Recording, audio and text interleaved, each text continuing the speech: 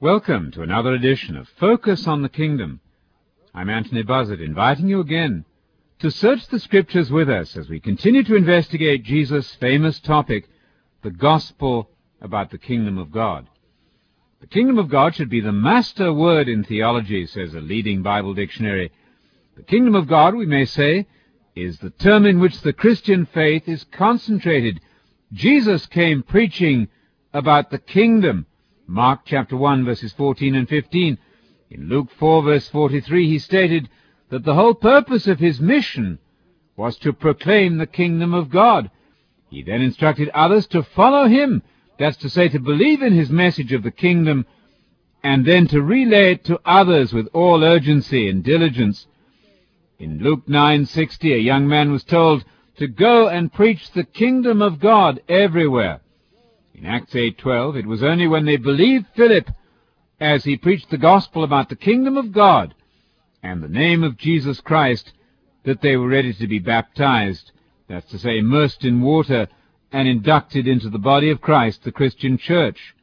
In Acts 28 and verse 23, we find Paul preaching the kingdom of God from dawn till dusk, and when his Jewish compatriots refused to listen to the message of the kingdom and the fact that Jesus was the promised Messiah, Paul then said, I'll take this salvation, this same salvation, and I'll preach it to the Gentiles.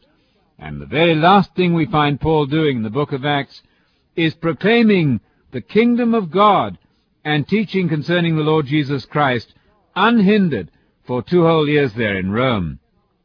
It really cannot be doubted that the Christian faith is based on the gospel about the kingdom of God.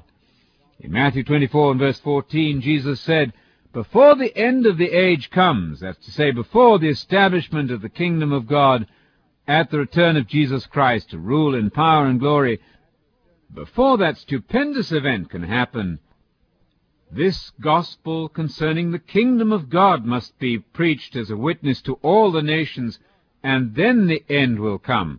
Matthew 24, verse 14. Those are the very words of Jesus himself. He announced that the gospel, that's to say, the gospel about the kingdom, must be made known to all the nations as a warning and as a summons to activity and repentance prior to the arrival of Christ to inaugurate that kingdom upon this earth. Jesus, you see, did not promise heaven to anybody. He said the very opposite. Blessed are the meek. They're going to inherit the earth, or the land, as it really should be translated. They're going to inherit the land. Now, notice how some modern translations have really obscured the simplicity of that verse. Blessed are the meek, Jesus said. They're going to have the land as their possession, Matthew 5, verse 5. One modern version says they're going to have what God has promised. But that is a loss of information. That's to turn clarity into confusion. What has God promised, you're left asking, with that modern paraphrased version? Well, the text of the Greek and the words of Jesus are entirely clear. Blessed are the meek. Their reward is to have possession of the land.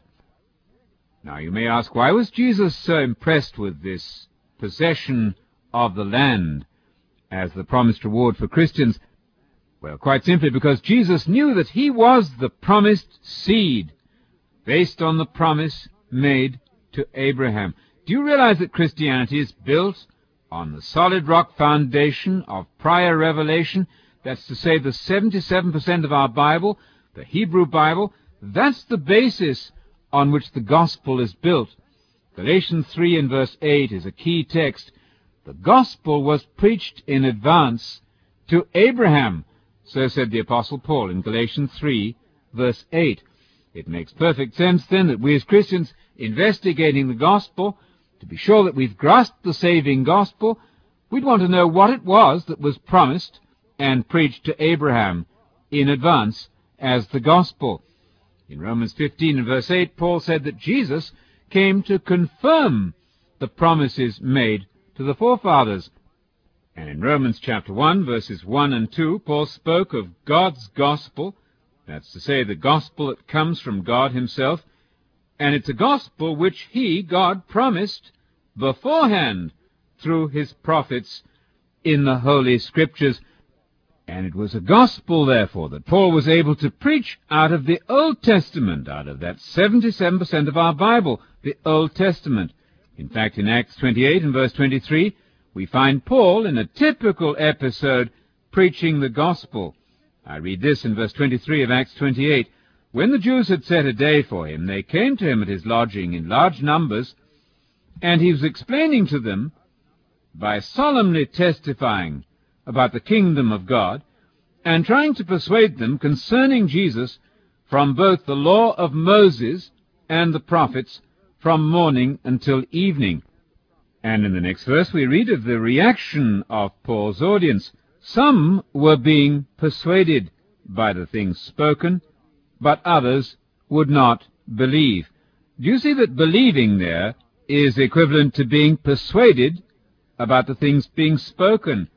And the things being spoken was a testimony to the kingdom of God and an effort to persuade them about Jesus.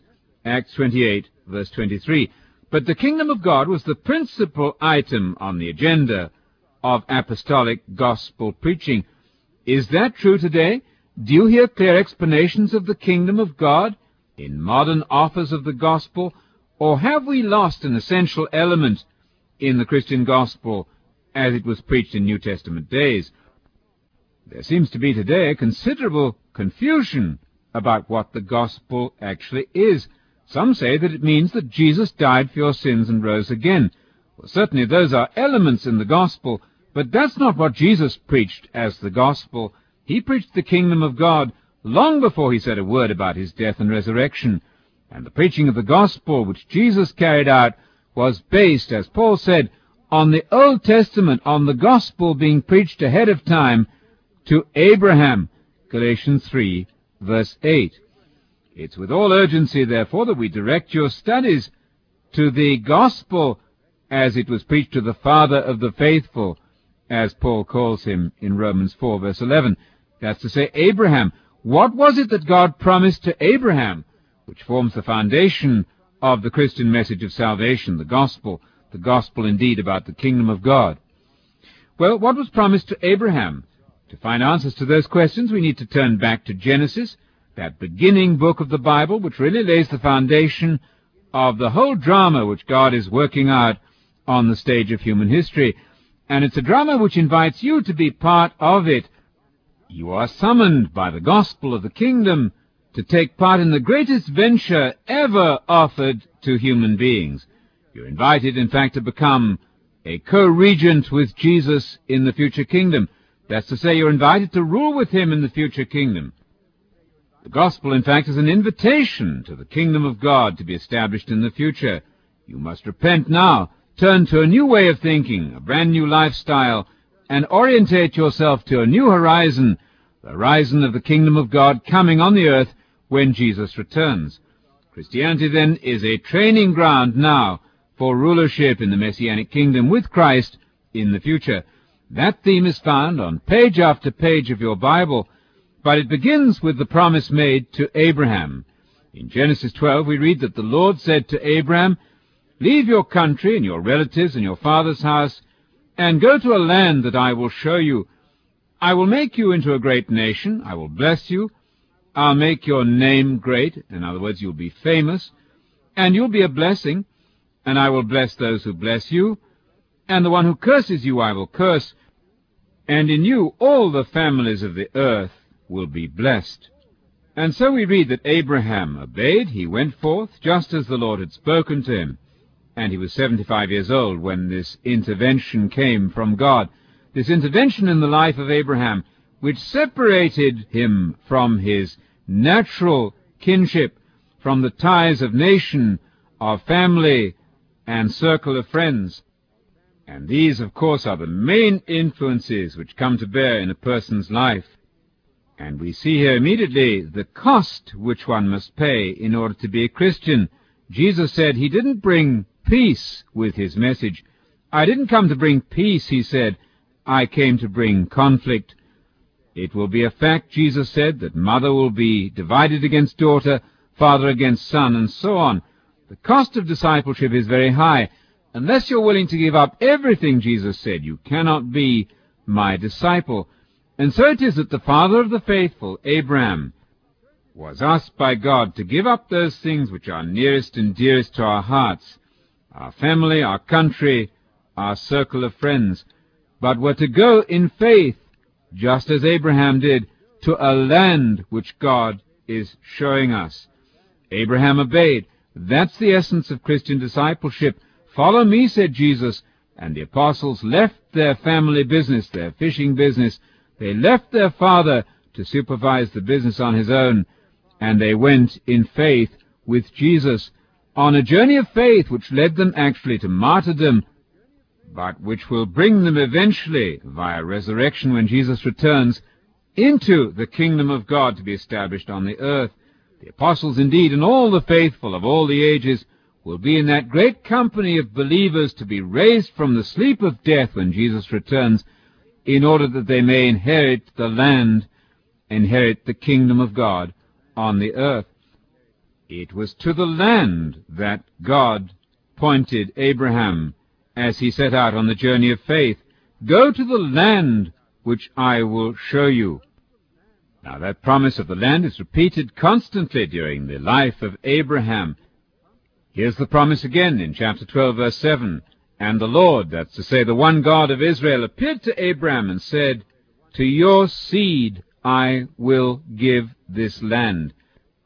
Did you notice that the land here is to be given not only to Abraham personally, but to his descendants, to his seed, to his issue? His distinguished descendants are going to be the recipients of the land promise. There's a contractual basis for this land promise because God made it the subject of an oath-bound covenant. In chapter 13 and verse 14, Abraham once again learns that he's to be the beneficiary of this gift of the land. Genesis 13 and verse 14 reads as follows, And the Lord said to Abraham after Lot had separated from him, Now lift up your eyes and look from the place where you are, northward, southward, eastward, and westward, for all the land which you see, I'm going to give it to you and your descendants. There we have the essence of the promise made to Abraham. It's a promise of the gift of land to be made to Abraham personally and to his descendants, and it's the land of Canaan that is being granted to Abraham here by promise. In chapter 15 and verse 1 we read again that after these things the word of the Lord came to Abraham in a vision. A divine revelation, in fact, was made to Abraham to confirm these promises once again. Do not fear, Abraham, I'm a shield to you. Your reward will be very great. We're talking here in terms of the ultimate reward which is to come to Abraham in the resurrection. Your reward is going to be very great. It will in fact be nothing less than life forever, immortality, and rulership with Christ in the future kingdom. Our time is running out for today. We invite you to join us again in our next session as we pursue the great drama of salvation as given in the story of Abraham and its development throughout the rest of Scripture. Write to us for our free book on the kingdom or for a tape of the broadcast you've been listening to, and join us again as we continue to investigate Jesus' favorite topic, the gospel about the kingdom of God.